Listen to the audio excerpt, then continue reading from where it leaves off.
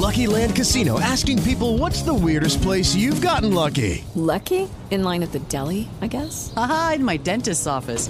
More than once, actually. Do I have to say? Yes, you do. In the car before my kids' PTA meeting. Really? Yes. Excuse me, what's the weirdest place you've gotten lucky? I never win and tell. Well, there you have it. You can get lucky anywhere, playing at LuckyLandSlots.com. Play for free right now. Are you feeling lucky? No purchase necessary. Void where prohibited by law. 18 plus. Terms and conditions apply. See website for details.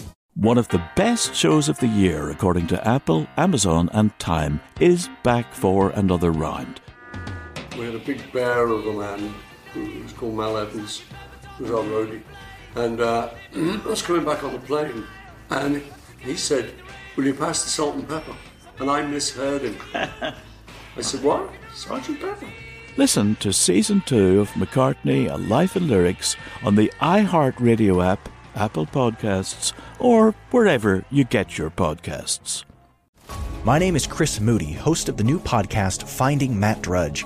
I'll be taking you on a journey to find the mysterious media mogul Matt Drudge, founder of The Drudge Report.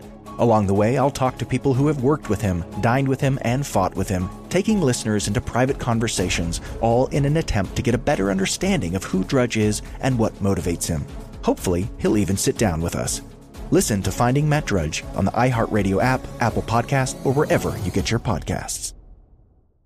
I'm John Cipher. And I'm Jerry O'Shea. We spent over 30 years in the CIA uncovering global conspiracies. Conspiracies aren't just a theory to us, which is why we started our podcast, Mission Implausible. Everyone has questions about conspiracy theories, but with our background, we can actually answer those questions. Anyone can just start screaming about microchips and Jewish space lasers, but it's our mission to remove the bull and get down to what's real. Listen to Mission Implausible on the iHeartRadio app, Apple Podcasts, or wherever you get your podcasts.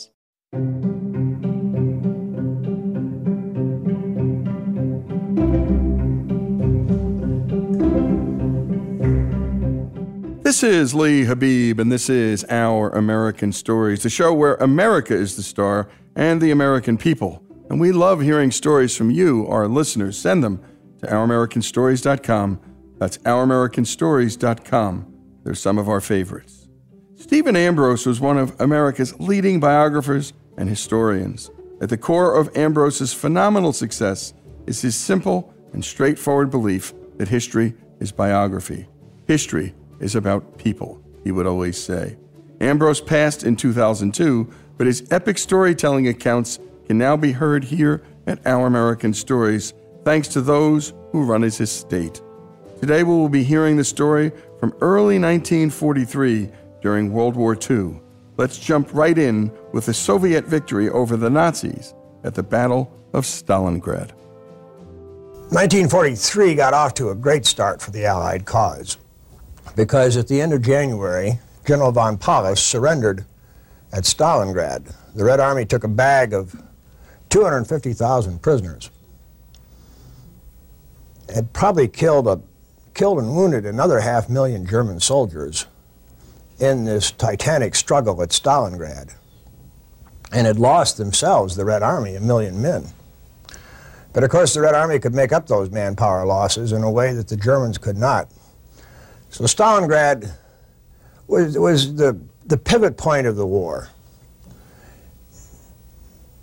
After Stalingrad, there really was not much, if any, question as to who was going to win this war. The questions now were, how long is it going to take? What price is going to have to be paid? And increasingly among the Allies, Britain and the United States and the Soviet Union, in this very strange alliance, who's going to get what at the end of the war? But Stalingrad, from the military side in the Second World War, was the great battle and the decisive battle.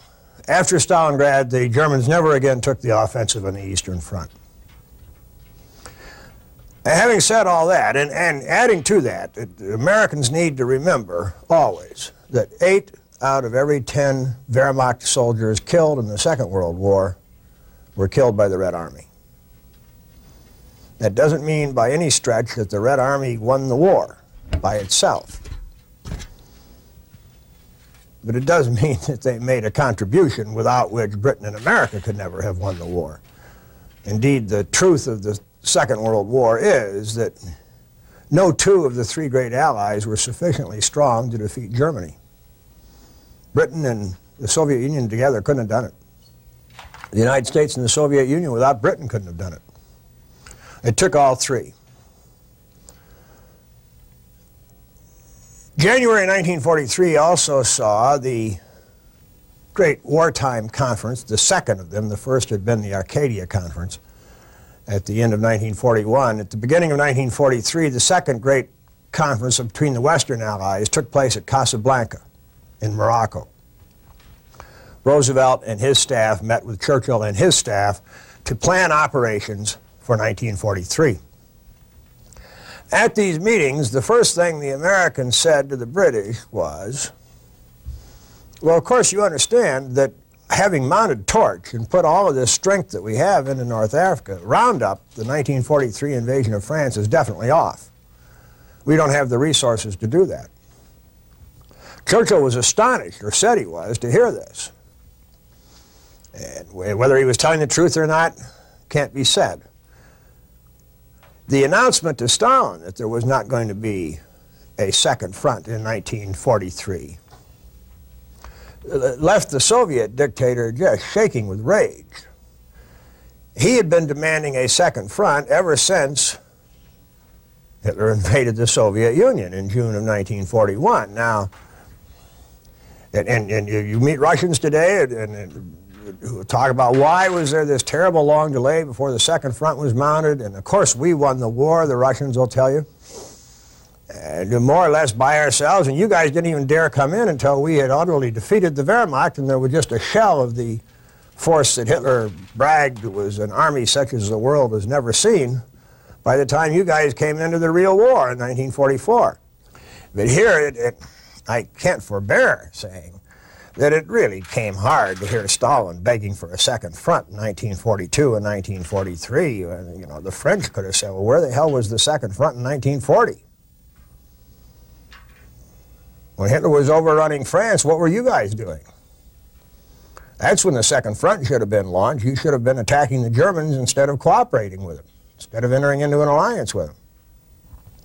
Well, leaving that aside, Stalin, obviously, he wasn't going to be embarrassed by his past actions. Stalin was in a desperate situation. The Soviet Union was taking horrendous casualties.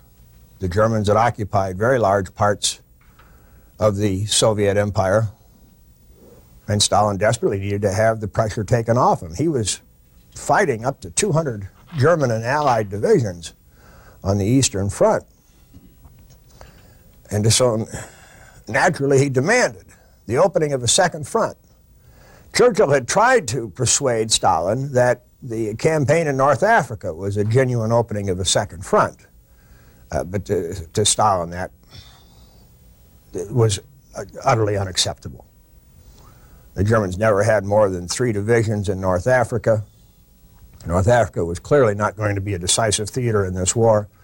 Russia very much still had her back against the wall.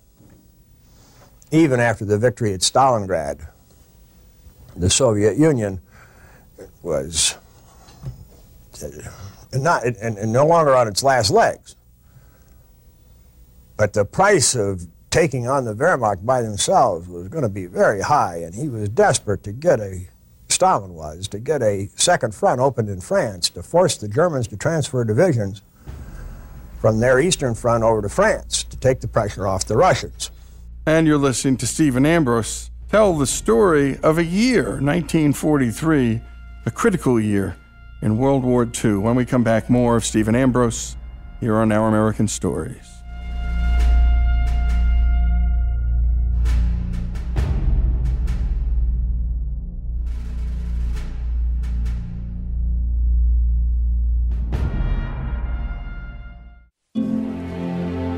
Lee Habib here, the host of Our American Stories. Every day on this show, we're bringing inspiring stories from across this great country.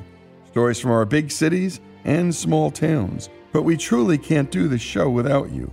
Our stories are free to listen to, but they're not free to make. If you love what you hear, Go to ouramericanstories.com and click the donate button. Give a little, give a lot.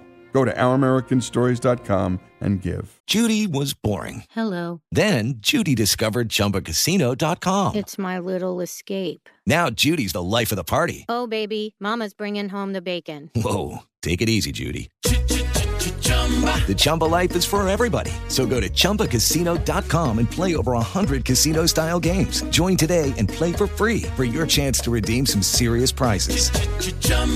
ChumbaCasino.com. No purchase necessary. Void where prohibited by law. 18 plus terms and conditions apply. See website for details. Good song. The Johnny Carson theme, right? Hey, who wrote that? Skip. Who do you think? It's your buddy. Hi, everyone. I'm Paul Anka. And I'm Skip Bronson.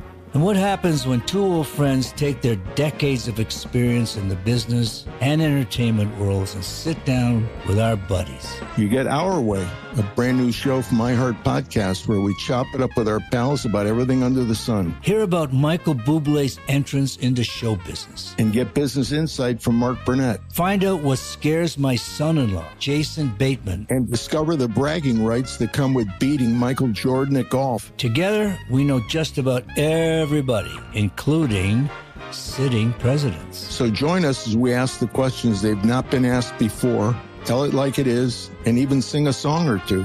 This is our podcast, and we're going to do it our way. Listen to Our Way on the iHeartRadio app, Apple Podcasts, or wherever you get your podcasts.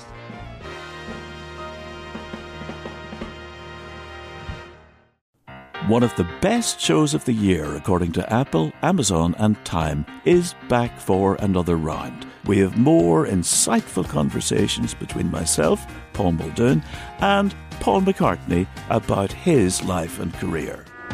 It was 20 years ago today. We had a big bear of a man who was called Mel Evans, who was our roadie. And I was coming back on the plane, and he said, "Will you pass the salt and pepper?"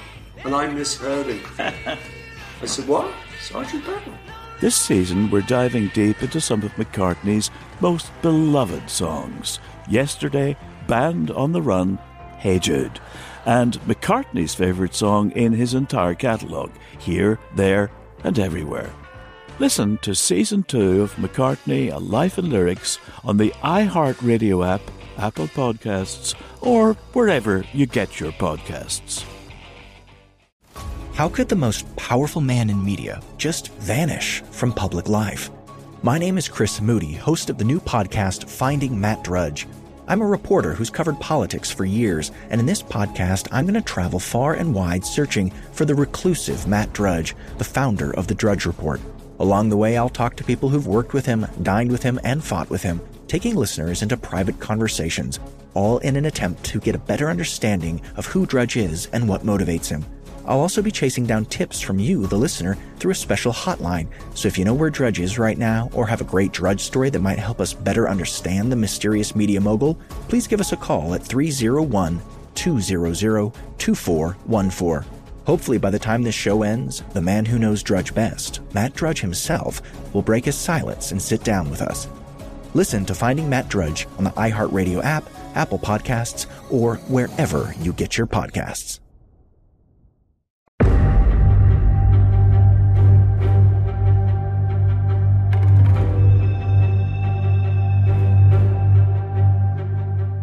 And we continue with our American stories. And we last left off with President Roosevelt and Prime Minister Churchill meeting for a second time during the war in January of 1943 in Casablanca in Morocco to plan operations for that year. Let's pick up where we last left off with Stephen Ambrose. Now, a combination of things came together here at this Casablanca meeting. First of all, the decision we're not going to have a second front in 1943, and somebody's got to explain this to Stalin. And I pause there to make this point. When I say had to explain it to Stalin, what I mean is the great fear on the part of the Western Allies in World War II was always that Stalin would make a separate peace. And you would go back to the situation that prevailed before June of 1941. That is, to all practical purposes, Germany and the Soviet Union would be allies. If that happened, there wasn't a chance in the world that the United States and Britain could invade France against all of Hitler's strength. And there were some feelers came out from Berlin in the fall of 1942 as the Stalingrad battle was beginning. And they continued through the winter of 42-43, the Germans wondering if Stalin would be interested in a separate peace.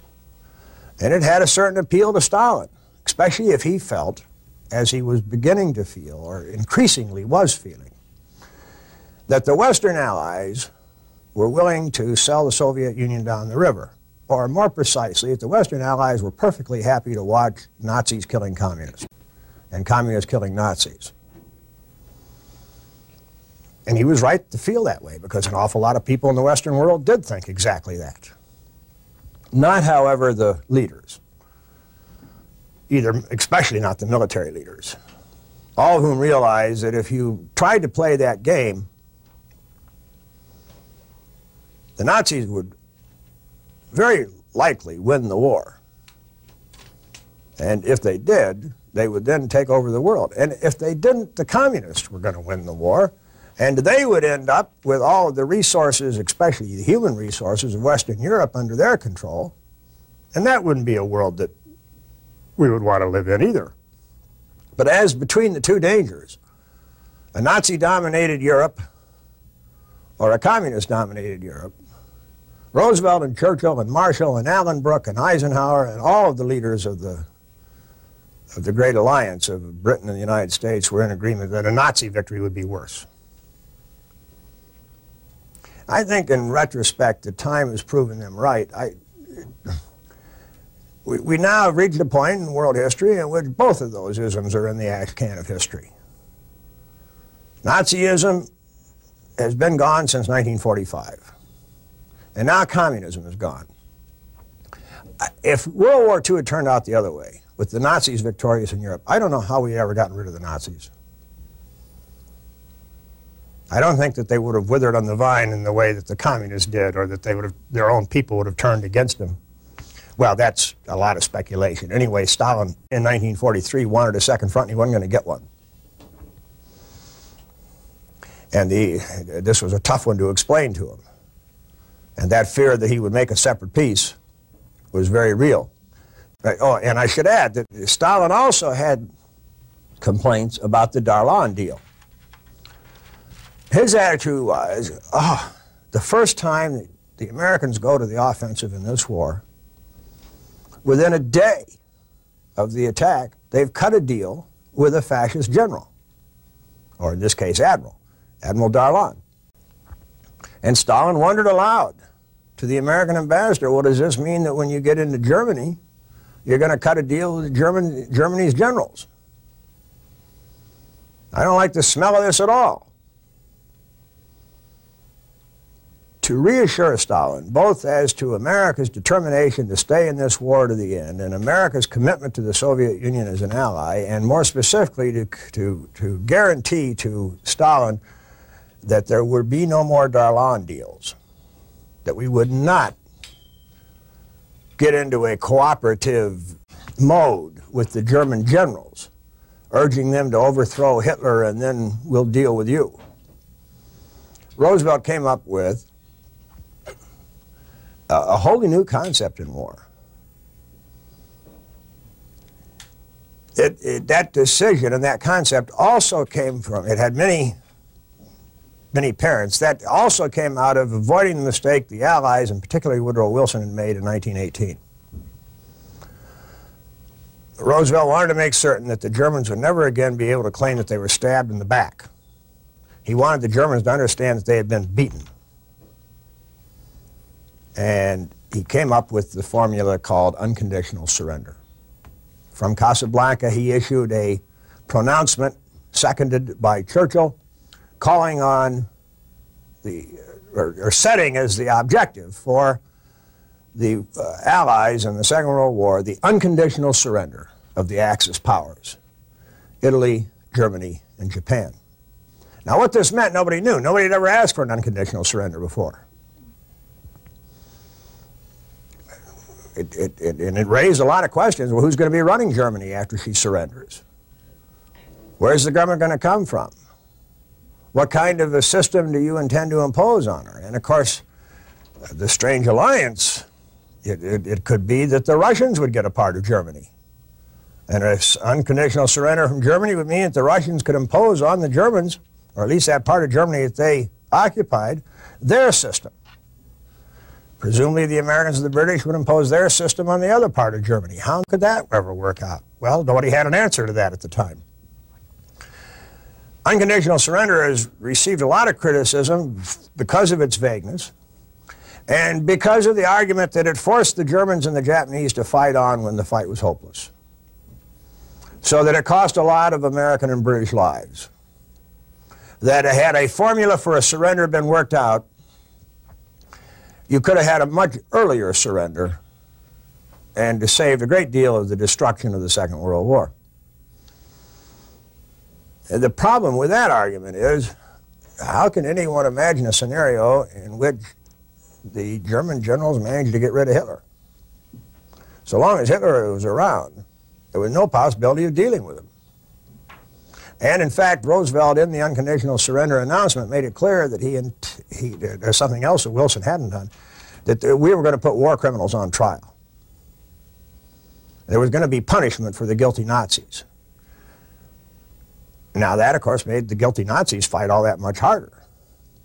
And it made all Germans fight that much harder because unconditional surrender gave to Goebbels, the propaganda minister, an ideal tool with which to whip up sentiment within Germany to get the old men to tuck their beards into their shirts and pick up a rifle and go out and fight, and to get the young boys to do the same, because there was a lot of loose talk in the United States. There were a couple of senators who were talking about we ought to castrate all German males. And Goebbels was able to pick up on that and tell the German people that's what unconditional surrender is going to mean. Well, that sure makes a man fight when he hears something like that. The other side of it, though, is unconditional surrender had a clearness to it, a wiping the slate clean, so that when it was all over, you could start to rebuild a new Germany. Whether on the Russian model or on the American model, you could start to build a new Germany. And it also had a positive effect on morale within the United States. But most of all, the audience for unconditional surrender wasn't the American people, and it wasn't even so much policy towards the German people as it was a reassurance to Stalin. We're not going to deal with any more fascists. And we're in this to the bitter end. And a great job editing that piece by Greg Hengler. And a special thanks to the Ambrose estate for allowing us to use the audio of their father. And he died in 2002, but we at Our American Stories want to keep his voice alive. It is such an important voice. By the way, the World War II Museum, Stephen Ambrose helped start that. It's in New Orleans. Pay a visit. Go online. Listen to the stories. It is hands down the best museum in this country.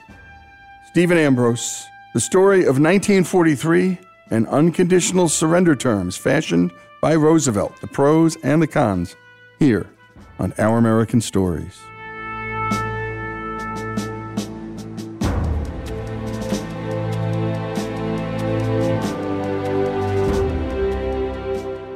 Hey guys, it is Ryan. I'm not sure if you know this about me, but I'm a bit of a fun fanatic when I can. I like to work, but I like fun too. It's a thing. And now the truth is out there. I can tell you about my favorite place to have fun. Chumba Casino. They have hundreds of social casino style games to choose from with new games released each week. You can play for free anytime, anywhere. And each day brings a new chance to collect daily bonuses. So join me in the fun. Sign up now at ChumbaCasino.com. No purchase necessary. VGW Group. Void where prohibited by law. See terms and conditions. 18+. One of the best shows of the year, according to Apple, Amazon, and Time, is back for another round. We had a big bear of a man who was called Mel Evans, who was our roadie. And I was coming back on the plane, and he said, "Will you pass the salt and pepper?" And I misheard him. I said, "What? Sergeant Pepper?" Listen to Season 2 of McCartney, A Life in Lyrics on the iHeartRadio app, Apple Podcasts, or wherever you get your podcasts. My name is Chris Moody, host of the new podcast Finding Matt Drudge. I'll be taking you on a journey to find the mysterious media mogul Matt Drudge, founder of The Drudge Report. Along the way, I'll talk to people who have worked with him, dined with him, and fought with him, taking listeners into private conversations, all in an attempt to get a better understanding of who Drudge is and what motivates him. Hopefully, he'll even sit down with us. Listen to Finding Matt Drudge on the iHeartRadio app, Apple Podcast, or wherever you get your podcasts. I'm John Cipher. And I'm Jerry O'Shea. We spent over 30 years in the CIA uncovering global conspiracies. Conspiracies aren't just a theory to us, which is why we started our podcast, Mission Implausible. Everyone has questions about conspiracy theories, but with our background, we can actually answer those questions. Anyone can just start screaming about microchips and Jewish space lasers, but it's our mission to remove the bull and get down to what's real. Listen to Mission Implausible on the iHeartRadio app, Apple Podcasts, or wherever you get your podcasts.